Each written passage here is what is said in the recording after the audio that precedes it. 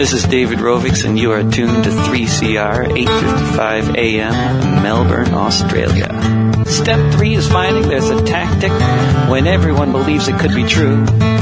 That if all the people work collectively, there just might be something we can do, and everything can change.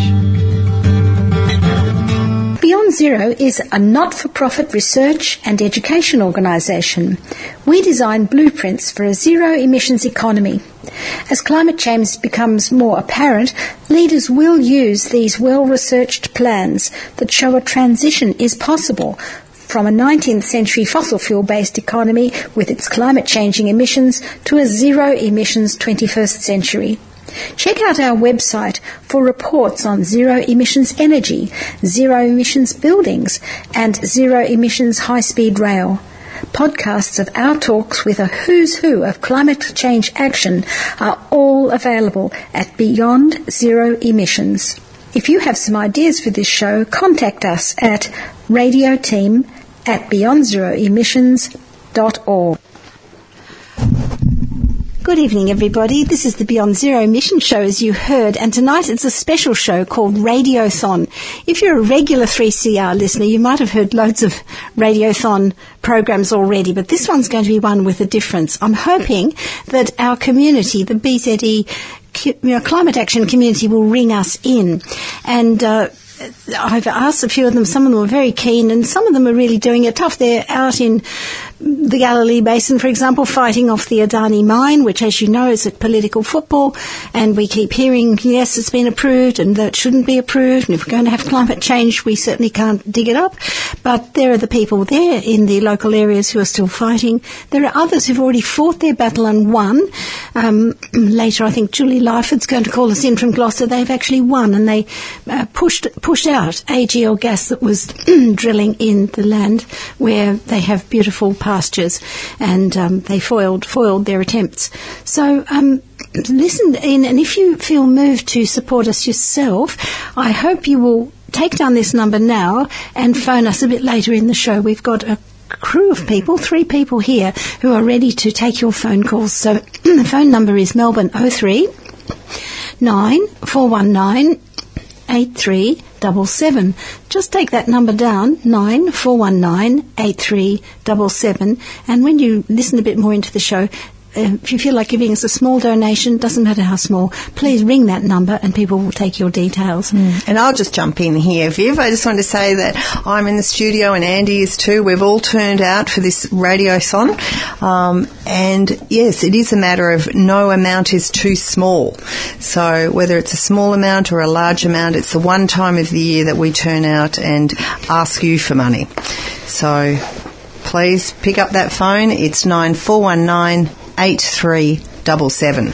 Okay, now we'll go, this year we've had a lot of bad weather. It's been on all the media. That's how the mainstream media reports it, bad weather, doesn't it? And they don't connect it really to climate change, but we know better.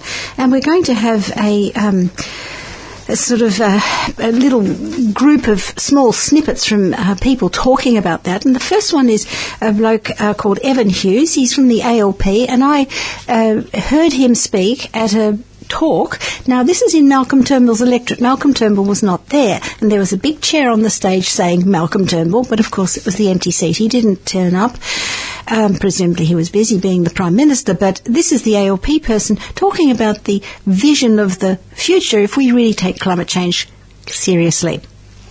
It's a very interesting question, and I heard it mentioned. I think it's fabulous to hear it. It's very funny. We talk about bipartisanship when we talk about foreign policy and defence. I think the residents of New South Wales along the coast know full well that bipartisanship is absolutely at stake when it comes to climate change. Over the last few days, we've noticed that the waves are indiscriminate of party. Whether you're a resident of Collaroy or a member of the Coogee Lifesaving Club, the waves and the effects of climate change do not discriminate. Now, it was wonderful to hear from John Hewson this evening. It was fabulous to see someone from that party standing up for the planet again. I do recall the member who's absent this evening once saying he would not lead a party that was not as serious on climate change as he. He's certainly not leading it, so he's doing himself proud. We talked about the renewables revolution. A renewables revolution is here. It is a simple business decision for these industries. There is little doubt in my mind that the Origin Energies, that the BPs, that the Exxons, they will be the sort of wave technology providers of the future. Renewable energy is the only business option for 50 years' time. Is that too late? Absolutely it's too late. That is why we must be acting now. Now, I am here to talk about our policy, and our policy, of course, as you well know, because it is a stated policy, unlike the Liberals, which still seems to be planting trees, because it is a stated policy, you know that our policy when it comes to renewables is to ensure that 50% of the nation's electricity is sourced from renewable energy by 2030. Yes, I know that that's halfway there, ladies and gentlemen. I know that we must be looking to get further and further down that track. Renewables is absolutely central. We also are looking to invest $260 million in ARENA to support a specific concentrated solar thermal funding round. Thereby, if you want to vote one solar, there is an opportunity there. And we will invest $98.7 million to establish a community power network and regional hubs. Again, things we've been hearing of. Now, this evening is about how to vote solar. It is about how to vote renewable. It is about how to vote for a policy and a plan that is actually going to move our environmental credentials further down the track. There is one party of government that has a plan. I know it's not going to be everyone's desired plan, but as Nikki said to me beforehand, it's great to see where we've come. The Labor Party is the party that tried to get us the CPRS. It is the party that gave us a carbon tax. Mr Houston talks about being disrupted by the GST. We were disrupted by the GFC, and we still tried to push it through. We are a party that believes in this very, very deeply. We have Mark Butler, we have Bill Shorten very deeply committed to this. And if you want to vote on July 2nd for a party that believes like you do in a renewable future, we are the option. Thank you. And that was Evan Hughes from the ALP.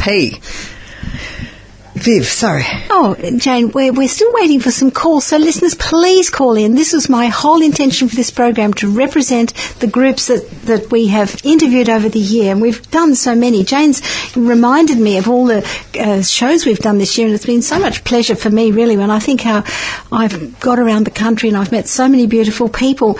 One that I remember was Psychology for a Safe Climate, where we interviewed 3 psychologists, and they were talking about a book by George Marshall, and this is one of the problems, because climate change is not just a problem of closing the coal mines and all of that. It's about getting our population into a mindset of active, taking some resilient thoughts into mind and attacking the problem. It's not impossible. And actually tomorrow I'm going to interview someone for a future show. You'll listen to this, listeners, in July, a man called Perez Ben Stockness. So we've done the psychology of climate change and climate change denial and why people are reluctant. You can see in the current election, it's not the centre of mind for most of the politicians. They're not taking it on unless we force them to. So if you're in any of these electorates where they say vote one climate, you get onto your MP and tell them, make it front and centre. It is the key issue of our lifetime, and certainly for our future. Of our world, that's right. Which programs did you like, Jane, looking back over the list? Well, looking back over the list, I must say, remember this, listening to the workers you brought us, where are the green jobs? And you had a collection of people speaking. I can't quite recall the forum where you were.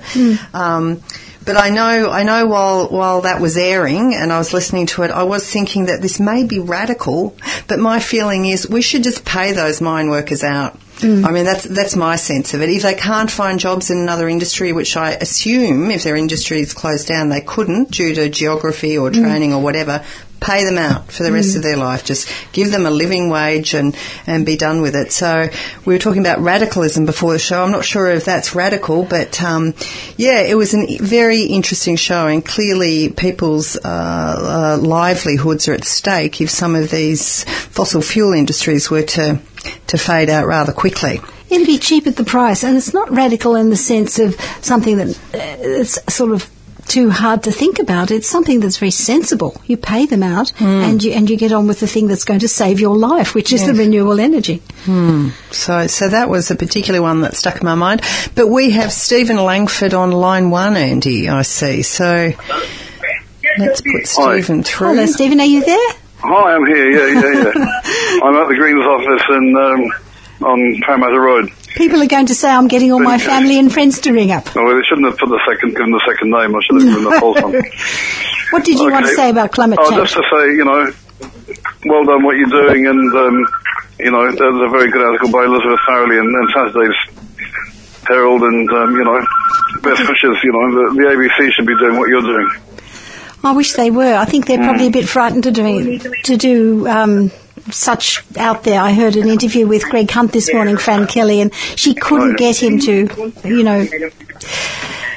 Are you there? Yes, listen. She couldn't get him to stick to the question of fossil fuels, and then she let it go. And I don't blame her, because it's really hard talking to people who are slippery and determined not to answer, but she gave him 2 goes at it. I think I would have tried him 3 and 4 times answer the question on fossil fuels, but he wouldn't do it. Yeah, thank you for that, Stephen. That's really good. We're having great fun here, and we're hoping to have a lot of people ringing up from the regions. So thank you for being the first one to call. I'd like to say that to the listeners. Please call us. It's 9419-8377. If you're out of Melbourne, it's 03-9419-8377, and we need you to ring us now so that we can fit you into the hour. I've got a lot of people who said they'd like to come on, and thank you for being the first one. Okay, good luck. Thanks, Stephen. Thanks, bye-bye. Okay, bye. So that was my husband, so that's revealing my game listeners, but I suppose that's the nature of community radio, isn't it? That's the community. And Stephen's a great activist in himself, in his own way, on refugees, and he goes around stirring up, interest in refugees. And I think these are the issues that we don't like to face, aren't they? Refugees, the shame of that, and also climate change, which we just feel is in the too hard basket, or we're ashamed that we haven't done it earlier, and yet we need to take the bull by the horns and do both, radically sort of remove the detention centres, 1, and bring the refugees here, but number 2, take climate action. And I think we've got another caller on the line. We do indeed, and I believe Julie Lyford has been a guest on this show, Vivian. Yes, one of my favourites. Thank you, Julie. Julie wrote me a lovely letter when they won their battle. Julie, can you tell us what your battle was up at Gloucester?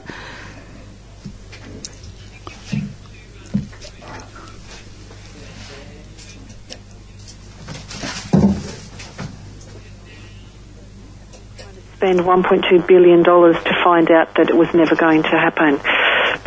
Julie, are you there? Yes, hello? Hey.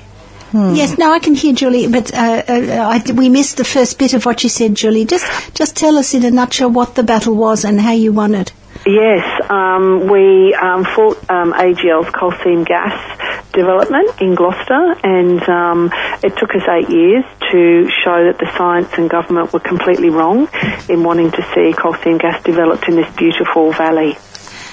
And you did, and it is beautiful. When I went there, I couldn't believe that anyone would contemplate putting down coal, wells, drilling into this land. That there's a beautiful, huge aquifer there that is the resource, the water resource for thousands of people downstream. Yes, that's the issue when you've got 70,000 people downstream as well. But I think this is a massive issue across Australia. People don't want coal seam gas because they can see the repercussions on polluting water and also land and also the health of people. So, I think the Australian government really needs to bite the bullet and put coal seam gas to bed, so to speak. We've now got this sort of terrible scenario where we're looking at the Liverpool Plains again. It's just ludicrous that communities are having to fight over and over again against an industry that no one wants. It's really bad for the environment, and it's also bad for climate change. Methane is a huge contributor to climate change. Yes, it seems to be not so well known as coal, does it? And we're in an election year. Do you have a pitch or something that you'd say to people if they're thinking, I want to vote climate, but I don't mind this party that's saying we're going to have a whole lot more gas. Do you have something to say to those people? I do, actually, and I'll be very transparent here and say that I'm the Greens candidate for the seat of Lyne for the federal election. Yes. And that's born out of the fact that I've seen now from a federal, state and local government level, I was in local government for 17 years, how policies of the current parties are just not working with regards to climate change.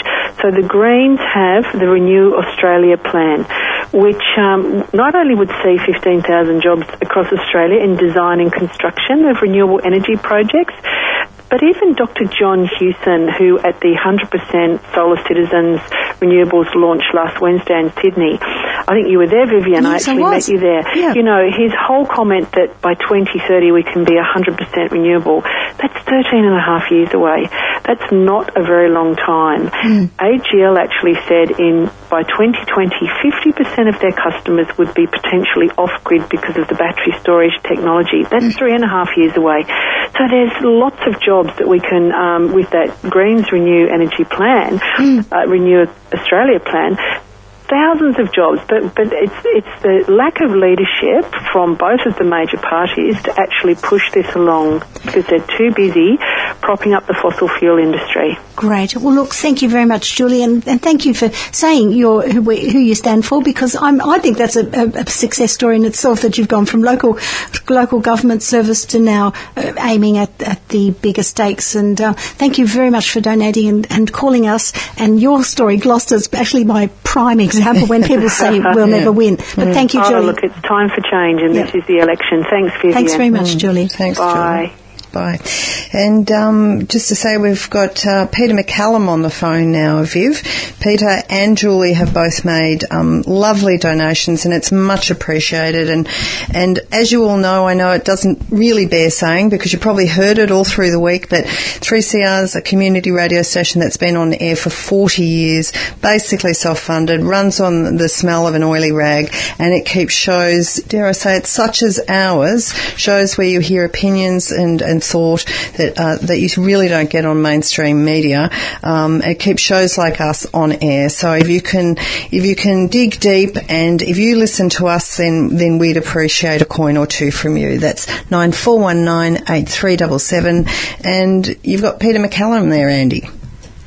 Hello, Hi. Peter. Hi, how are you going? I'm well, thank you. Tell us about Mackay Conservation. What you're up to now? Well, Mackay Conservation Group's been around for 30 years, not as long as 3CR, but we've been campaigning on climate change for a long time, probably the entire time that the group's existed.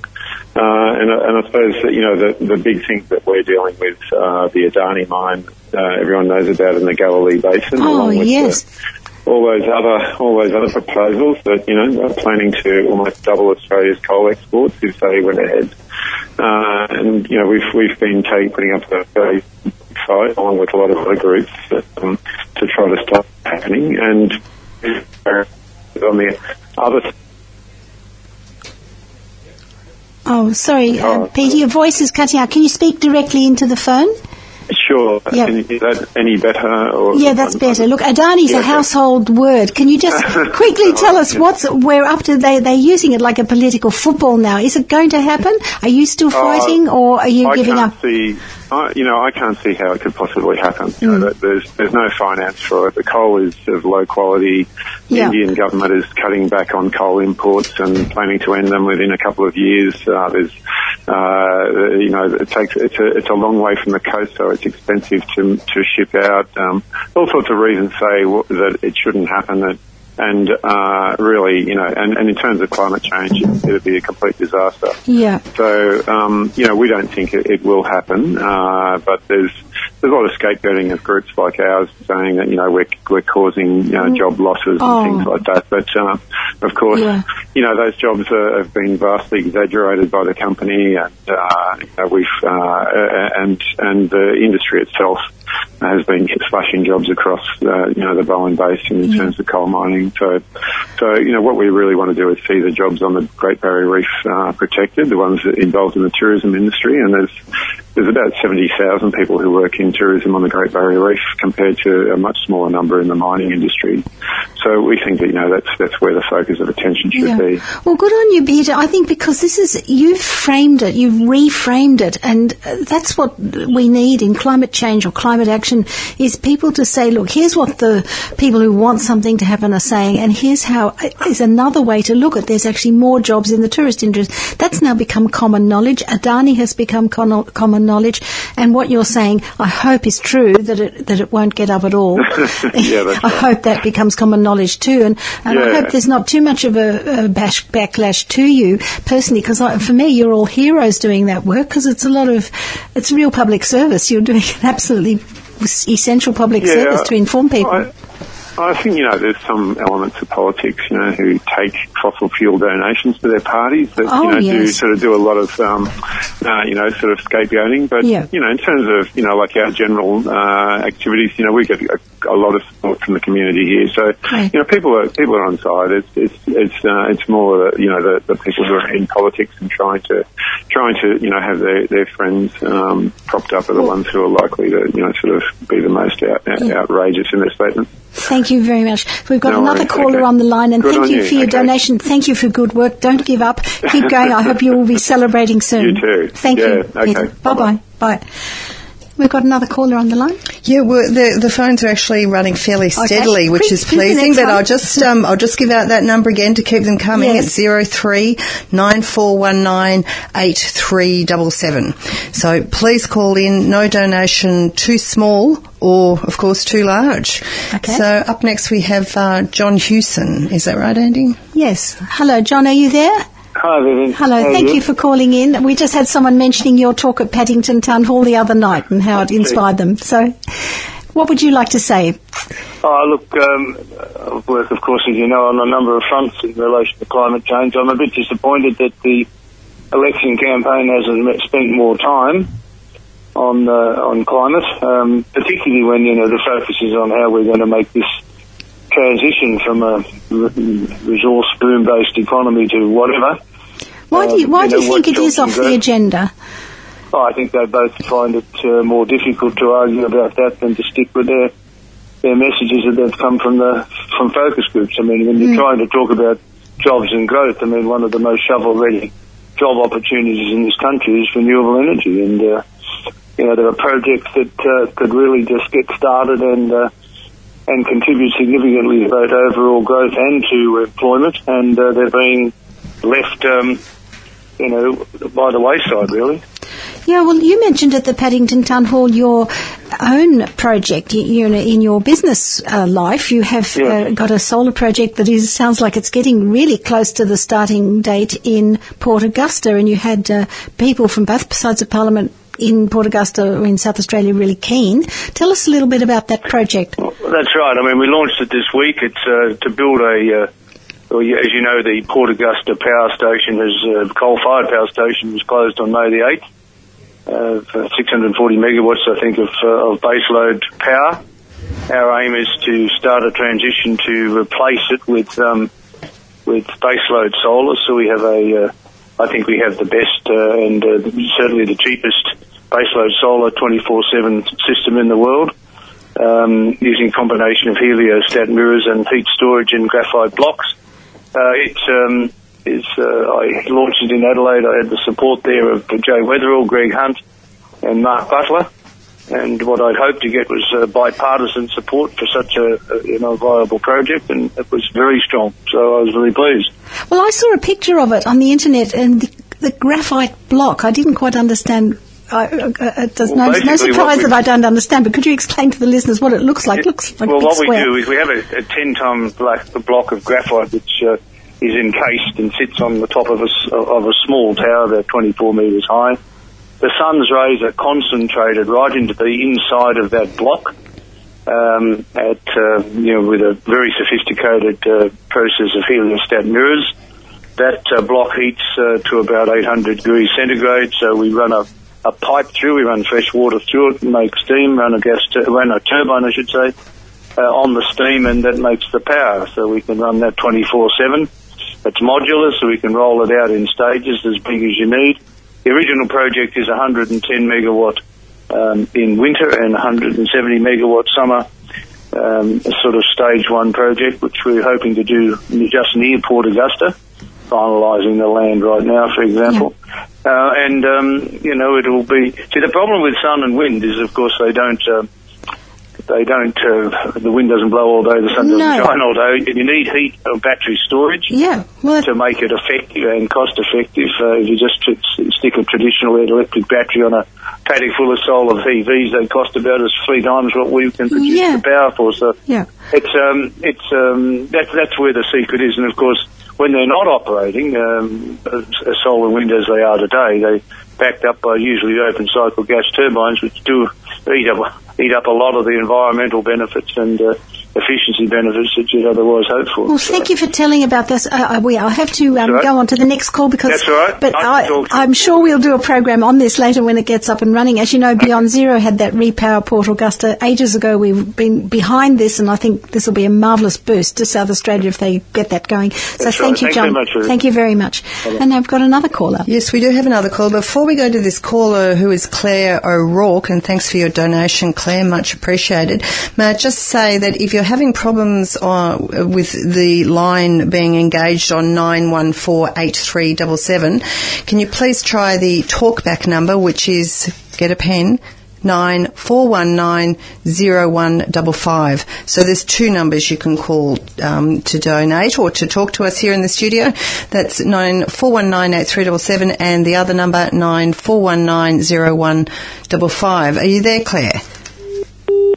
Oh, we seem to have lost Claire. We lost Claire. That's okay. Who's the next one? On our line. Claire O'Rourke is from Solar Citizens, and they're a marvellous group. They've made citizens who have solar panels on their roof a kind of lobby group, and they've actually, I think, been instrumental in changing power in the Queensland government. The Queensland state election last time they thought that they did because the Solar Citizens voted as a bloc. Okay, who else have we got? We've got Bernd on line 3. Hello? Vivian, are you there, Bernd? Hello. Hello, Bernd, are you there? Yes, I'm here. Can you hear me? Bernd is a friend of mine from Sydney. Bernd, what do you have to say about climate change? Well, first of all, I'd like to say it was interesting to listen to what John Hewson just said. Yeah. And one could only wish that his party could get back to him as a leader, the way he spoke these days. Yeah. Unfortunately, it doesn't look like that's ever going to happen. But that's exactly what I think is the problem, which is holding Australia back. We have too many... Oh dear, Bernd has dropped off. And may I take this opportunity to say and remind everyone that all donations over $2 are tax deductible. Every little bit counts for us. And, you have to cast your mind or your imagination to what life would be without an independently minded community radio station. So, Andy, who have we got up next? We've got Claire back or... We've got Christine Milne on line 1. Lovely. Christine Milne. Hello, Christine. Hello. Thank you, and yourself? Thank you, I'm doing well. Thank you, Christine. We just lost one caller, so sorry to Bernd who just was speaking to us, but I'm really very delighted that you've called us, Christine. What do you have to say at the moment? You've got your finger on the pulse of the election. We're not seeing climate change as the front and centre of everybody's minds, but what can we do in the last little few weeks to go? Well, I'd encourage everybody to try and make global warming a number one issue in this election campaign, because it is. We're living in a global emergency, and in Tasmania last week we had both Bill Shorten and Malcolm Turnbull here to inspect the damage from the floods. Both of them refused to join the dots and to use the word climate in relation to it. We're not building resilience, we're not planning for extreme weather events, and I've just come back from the United States, and you just see in California, in Arizona, right through Nevada, they are running out of water. This is a crisis globally, and we actually have to make sure that when people are in meetings, when you hear media and the mainstream media don't ask them about global warming, people need to ring those journalists and ask why they won't, because it really is being left off the agenda. Well, that's a good point. My husband brings up on the refugee issue, and they do put you through, and you mightn't get to air, but they do, I think, have to take note of the comments, and the public perhaps don't think it's any point, but I think there is a good point to ring up, at least the ABC do. What other activist thing can you tell people? I mean, the media is a huge part of the problem as far as I can see, because they govern what we know. Exactly, and the mainstream media, it just beggars belief that in these leaders' debates, the way that they're moderated, why is it that climate isn't a serious issue and isn't being engaged, and why is it on all the programs that you get on current affairs on all of these channels that they just ignore it, and you can't help but thinking that's a directive from above, and that's why people need to comment on it. They need to be ringing, they need to be writing to the papers, they need to be using social media, but mainly they need to be actually asking the candidates, ring up the candidates, ask them where they stand and tell them that you won't vote for them. And it really is that case where as long as neither of the majors thinks they have that they don't have to worry about it in terms of how people vote, then they won't. And people really need to take it up to them, because this is the issue that is overwhelming everything. And even in terms of just this slogan that the Coalition has got on jobs and innovation, if you want to see jobs and innovation, it's there in renewable energy. If you want to see where there's real excitement, it is in the research community and rolling out and commercialising renewables and just seeing how fast they are overtaking the fossil fuel sector. That's where the excitement is, and that's where people want to work. Well, Christine, you are a great friend of our program. I've often interviewed you, and I look forward to many more interviews, because you're doing such a lot in the world on this issue. And like for me, it's front and centre for you, I can see in your life. But what do you think about community radio? Because that's really what our Radiothon is about, and we feel that we do present a bit of an alternative to the mainstream radio. And it's fantastic. I have to say, with community radio, when I first started campaigning many years ago in 1987 on the pulp mill at Wesley Vale, it was 3CR who actually took up and spread the message in Victoria when we couldn't get it into the mainstream media there, and it was community radio, and I've never forgotten that. And over the years, 3CR has been consistent in reporting environmental issues and bringing social justice issues as well to the fore. But Beyond Zero Emissions has been absolutely an exemplar. I just think they've done a fantastic job in bringing people not just the headlines, but the detail, actually following through on the detail. And it is independent, and my God, we need that when you've got the Murdoch press distorting and destroying the renewable energy and climate message. We need independent media, and so I really congratulate 3CR and encourage people to donate if they possibly can. Thank you. Thank you, Christine. You have to come down and work with us. That was a great plug. Thank you, Christine. We'll go on to the next caller now. Good luck. Thank you very much. Bye-bye. Thank you. And before, just to continue on that note, please don't forget two numbers. We've got 03 Melbourne 9419 8377, and the other number is 03 9419 0155. Vivian, I do want to just mention, this wasn't a caller who came through to us, but we had a Hal from Williamstown who's donated $25. That is so appreciated, Hal. Thank you so much. And that is a tax-deductible donation too, he needs to keep in mind. Yes. So as Christine just said, Australia has the most concentrated media ownership in the world, and 3CR is more important than ever. Having no one on the line let's go to minute. Yes, you got something else to say? Yeah. Well, we were just sort of reflecting on some of the many and varied shows that you, Vivian, through a lot of leather sole, is that the expression you brought to us over the last 12 months.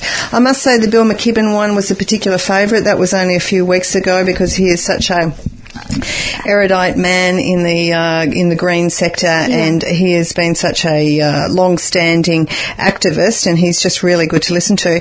And just following on from what Christine said, he mentioned in there in that speech about the Franklin Dam and winning in Tasmania, and that was a very heartening and uplifting show, because I think we do lose sight of the fact that you can win. You need to fight, but you can actually win, and there's been some significant wins, like talking to Julie Lifford before. That's right, and I hope that this program, actually, Jane has created this list of all our shows in the last few years, but really it's a chronicle of a winning story, because we are occasionally winning, you know, and if you're there in Gloucester, or as the guy at Mackay said, Peter said from Mackay, well, you know, they get hate mail, or people don't appreciate them, you know, going against perhaps mining jobs, but in the end they will prevail, and in the end we'll have a viable climate. Oh, you just have to believe it. Even if you're the biggest pessimist, you still have to keep struggling. And we've got a little vox pops here.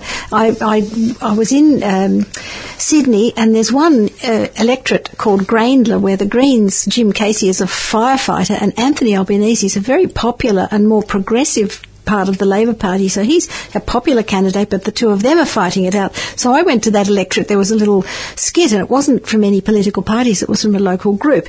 Could you just play that, Andy? And we'll hear the voices of these people. This is just ordinary citizens, and as they were there, they had a little street theatre thing with Anthony Albanese, like a puppet of him sitting on a fence, because he's sitting on the fence taking money from the fossil fuel companies and giving subsidies to the fossil fuel. And it's this corruption, you know, this sort of feeling that you don't subsidise something that's on the skids now, coal, and you should never be taking donations from the fossil fuels companies, because... Or any of these big business interests, that's really. That's right, because it's all wrong. So could you play that short little excerpt of the street theatre in Albanese's electorate, please?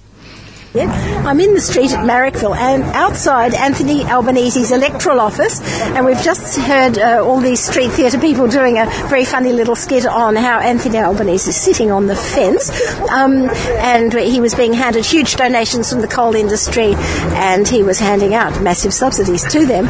Poor man, he can't get off that fence. But can you just tell me, these people are not political party associated at all, they're just a grassroots group, but tell us, why did you come here?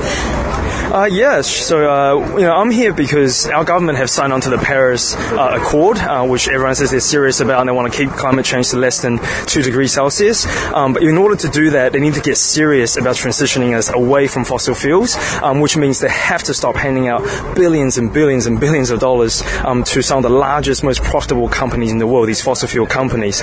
We have a budgetary crisis, we have a need to invest in renewables, and all this money that they're currently just giving away as tax subsidies should be redirected towards these more worthwhile causes. Yeah, well, the headlines last week that we've passed 400 parts per million, does that give it an extra urgency for you? Oh, it certainly does for me. I find that totally scary for my children, and even when they have grandchildren, for them as well, and just the whole world that's really, you know, suffering with the Pacific Islands sort of being drowned. And I just feel that, you know, unless we take action, well, we're sitting on the fence too. And I really think that it's time the Australian government got off the fence and actually took action to, you know, at least to try and tackle head-on climate change. And I'll be keeping going until they do that.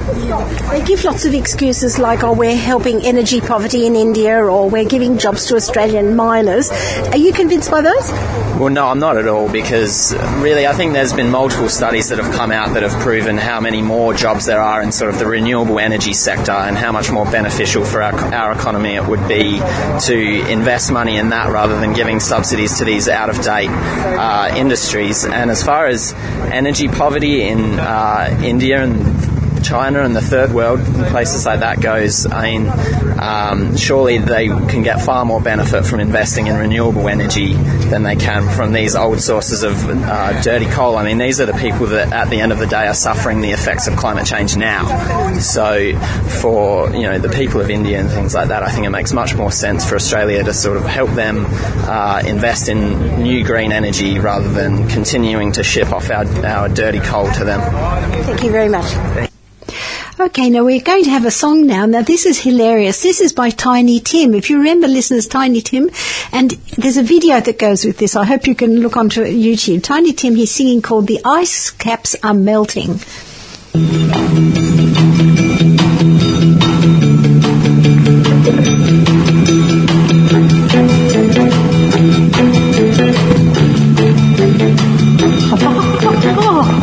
What is wrong?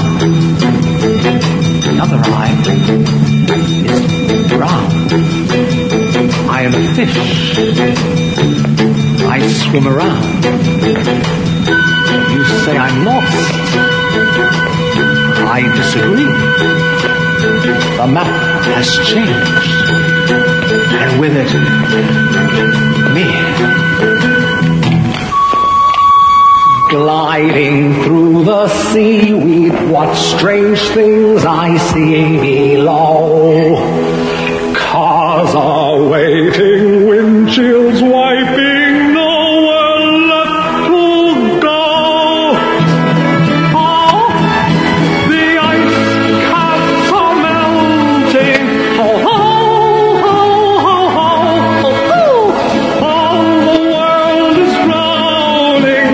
Oh, oh, oh, oh, oh, the ice caps are melting. The tide is rushing in. All the world is drowning to wash away the sin. That was Tiny Tim, and I hope you enjoyed that. I think we might make this a bit of a theme, listeners, because we have to laugh sometimes. The ice caps are melting, as are the Himalayan glaciers, as are the many parts of the Antarctic shelf, and so we have a dire situation. The next little bit is from Radio EcoShock, and I'd like to give a little thanks on air to Alex Smith from EcoShock, because we've replayed some of his interviews and he's taken some of ours as well. So we're getting an international audience through him. Alex interviewed a person in Pakistan about the recent heat wave. Now, this was really dire.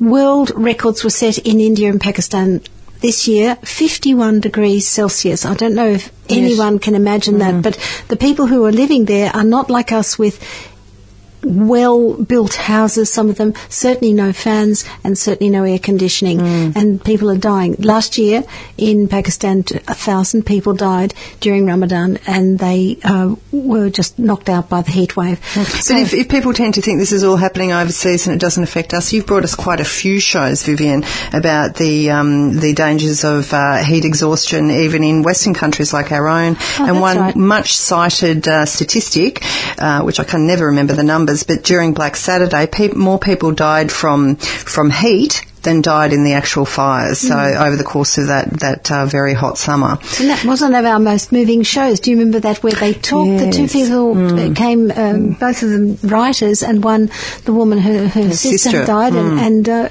she just choked on the thought of this sister being in the house and locking herself in from her sort of paranoia, and then dying of that heat on that terrible couple of days where there was no relief. So, but the next little snatch I've got is from Alex Smith, and it's in a person from Pakistan called Dr. Adil Najam, and he's just talking about those conditions for people in very poor countries in heat waves. Just listen to that, and then we'll have some more callers. Before we just hear that, just take the number down, listeners. We're not really getting all the calls I thought we'd get. So please, if you want to give us some money for the Radio 3CR Radiothon, call 03 from outside Melbourne, 9419 8377. Okay, now we'll go to Pakistan. And is electricity for fans or air conditioning reliable in Karachi? No, it is not. It is not reliable anywhere in Pakistan. But here is the thing. Anyone who can afford a air conditioner, which is very, very few people, and now I'm talking in single-digit percentages, can probably afford to run it because they'll also afford a generator of some sort.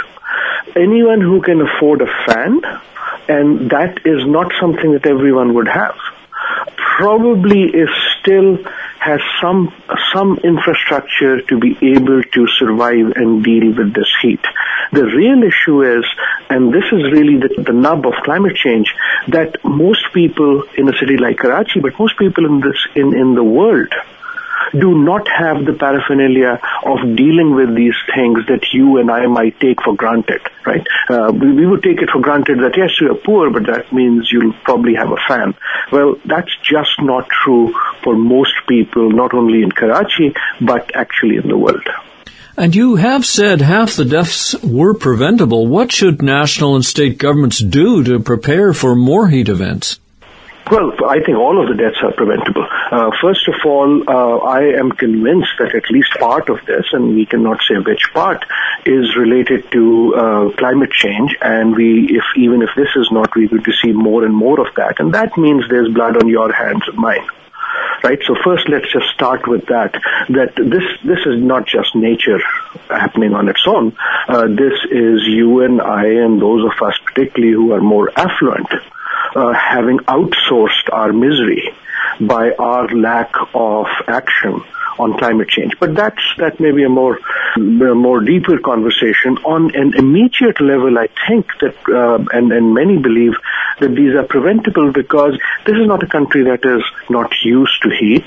B, heat is something that you can deal with. It is a question of hydration. It's a question of not air conditioning as much as just getting water to people, making it easier for people to get a regular intake of water during the day. Things that we kind of take for granted and never talk about is shade. Right now, you're talking about very poor people, mostly working outside in intense heat at a time when, because of Ramzan, the infrastructure of dealing with that heat is low. Simply not having trees in a city, right? It's a very simple thing. But if you have ever walked anywhere in the sun, whether for pleasure or out of necessity, after a little while, if there is some place of shade where you can just sit and rest for a while, it makes a huge difference. And all of these things sound very, very small, but they are not, especially when they add up in a multi-million person metropolis. And that's why these are entirely preventable things.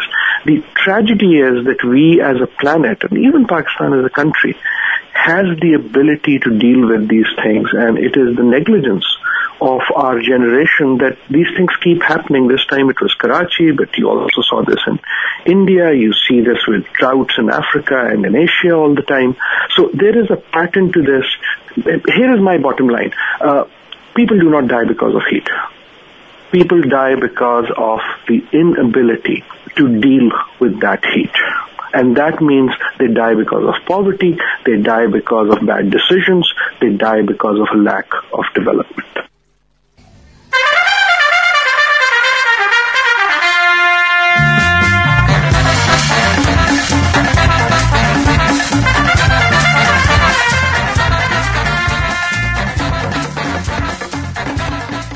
If you're not absolutely furious, you're really not paying enough attention. The world's a shambles. So come along and join us in being active, and together we can make this world a more ethical place to live.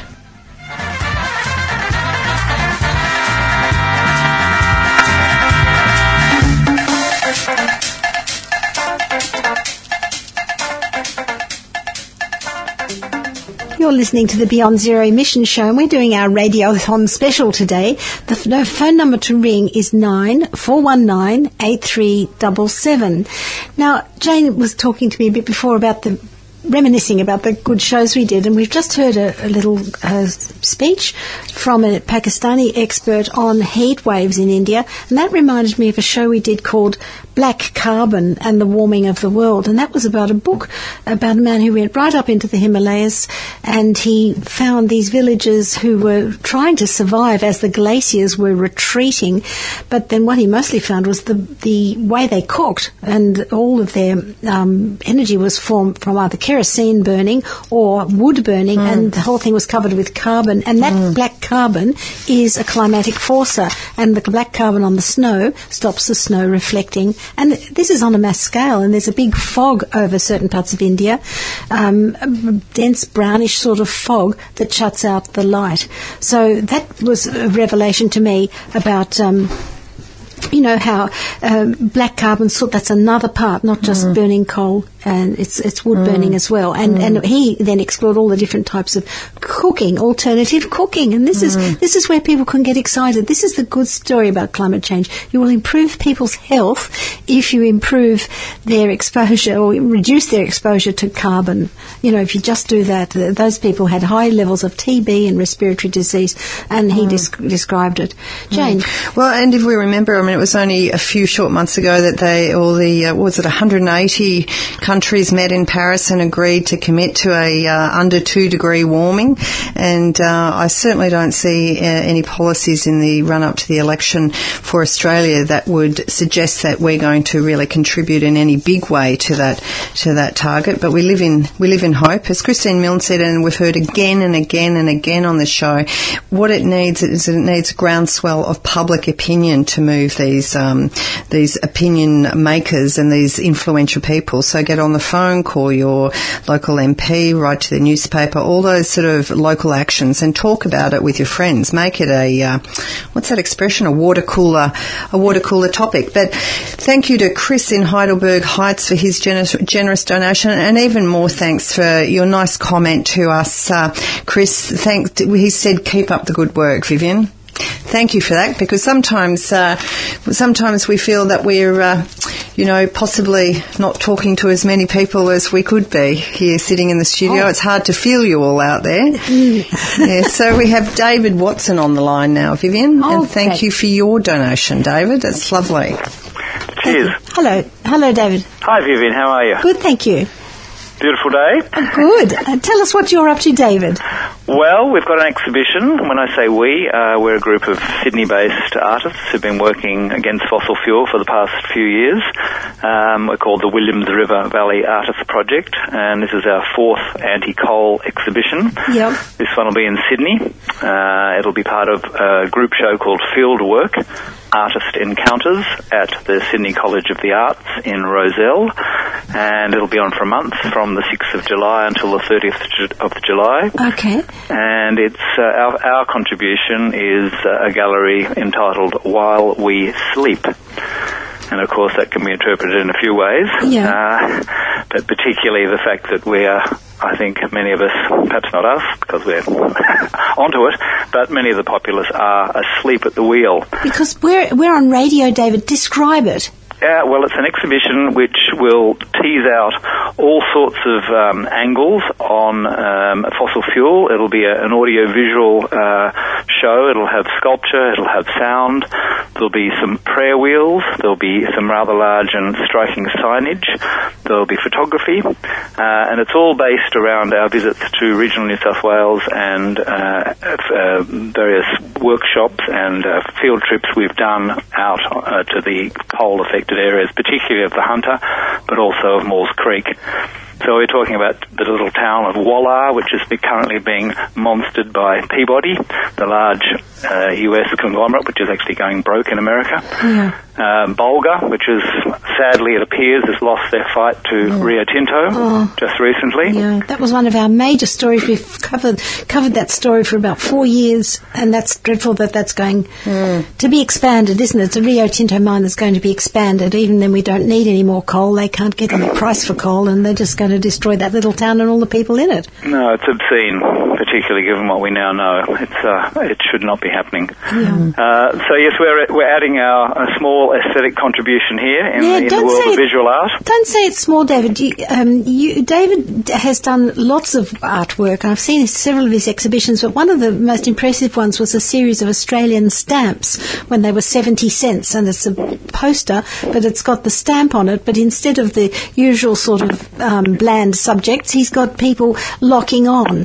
And I think there is going to be a massive lock-on the 23rd of June in Sydney. People are going to do a massive lock-on. Is that? Oh, well, that's the first I've heard of that. Well, Thank you New for telling South me. Wales Parliament, I think. Okay, good. I'll send you an email if I get any more details. But David's art, I'm just telling the listeners that you have pictures. There's one poignant one. Looks like a girl being crucified. She's lying on the ground. It's dark brownish, and she's got this pink sort of shirt, and her arms are both in sort of bits of piping. Explain where that was. Well, that's actually a 22-year-old Chantel Brown, a student who is, I think, now in Brisbane, but comes from Wauchope on the New South Wales North Coast, who had locked on to a massive barrel, 44-gallon drum of concrete, and with great metal spikes coming out of it, and they actually call that the echidna up at Maules Creek. It was one of the most difficult lock-on devices to remove. And so Chantel is lying on her back on the road, stopping transport to Whitehaven Coals Mine. And the other stamp features a rather well-known rugby union player. His image was on the front of our national newspapers a year and a half ago, David Pocock, who, of course, nearly won us the World Cup about 6 months ago. And as many of your listeners would know, he is a remarkable man, not only on the field, but off the field. Yeah, well, he gives football a good name, as far as I'm concerned. Putting his reputation where I think we probably need some more high-profile people doing similar acts. And he locked on to a super digger with Rick Laird, who was a fifth-generation farmer from Maules Creek. A very felt action and a rather striking image. So that's another one of my stamps, and they'll be on show at this exhibition. Thank you, David. So it's not a small contribution, it's massive, because those things linger in the mind. And, art, I'm sure it does. It just lingers with us. So thank you very much for your donation, but more to the point, thank you for talking to us on air. Thanks, and keep up the good work, Vivian. Thank you, David. And all of you there. Bye-bye. Thanks. And next up, we've got Rod Campbell from Western. And Rod, just in advance, thank you for your donation. Hello, Rod. How are you? Hi, I'm good, thanks, Vivian. How are you? Good. I've just heard about Bulga from the last caller. He said that Bulga is now going to the wall, and Woollahra. You're an economist. Can you tell us how you've helped those communities, get the best argument up? Yeah, sure. So I'm an economist at the Australia Institute, which is a public policy think tank based in Canberra, and we've had quite a lot to do with coal mining and how it works in the planning process, and I guess at a higher policy level of if we need any more of it and what state and federal government policies are relevant. But I mean, I guess a part of the Australia Institute's work that I like the most is actually getting out to the hunter, and I've been to Bulga several times. I've been through Woollahra. I've actually never stopped. And really getting to know some of the communities there. So the Australia Institute had both me and Richard Dennis, who's our well-known former executive director. We both appeared in the New South Wales Land and Environment Court as expert witnesses on the big court case over the Bulga village and the neighbouring Mount Thorley Warkworth mine.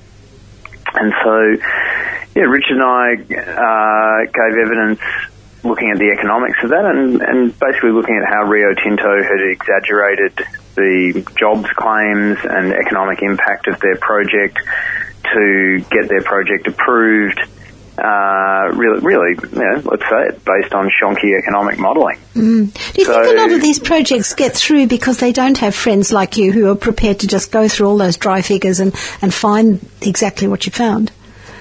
Look, I think people like me and like Richard Dennis and the Australia Institute and economists at large, we're all very useful as long as you've got a grassroots community that is organised, passionate, and genuinely representative of their community. So, I think, I think me and the Australia Institute played quite a big part in that court win, along, of course, with EDO New South Wales, fabulous organisation. But most importantly, along with the Bulga community. Thank you, Dave. I often say to people, Australia Institute is, we are relatively Rod, I'll have to cut you off there. Sorry, I'll have to cut you off there. We're right at the end of the program. But I admire you, and you're doing marvellous work. Okay. So, as you said, your tribute to the smaller communities, that's That's really where it's at. So thank you so much for calling in today and giving us a donation. Thanks, Rod. Now, we've got no time at all We've got there. no time. So thank you to everyone who's donated this evening. That's fantastic. You can still donate just because we're off air in 30 seconds. Thanks to the team. There's myself, Andy, Viv, James, Roger, Jody and Teddy, with special thanks to Alex Smith from Radio Eco Shocking in Canada. Thanks also to the Friday team. Don't forget to tune in 8:30 a.m. on Friday. Laura Kay, Michael Glenn and Miwa. But especially tonight, thank you to all the groups represented by the callers and some of the groups who didn't actually call in. But you all collectively have contributed money tonight to keep us on air. But their service is also in the hours and their intensity of action out there, inspiring others to take climate action in all its forms every day. It's very noble. I just want to give a plug to you, Vivian. You're fabulous. Thanks so much, and we'll see you all next week.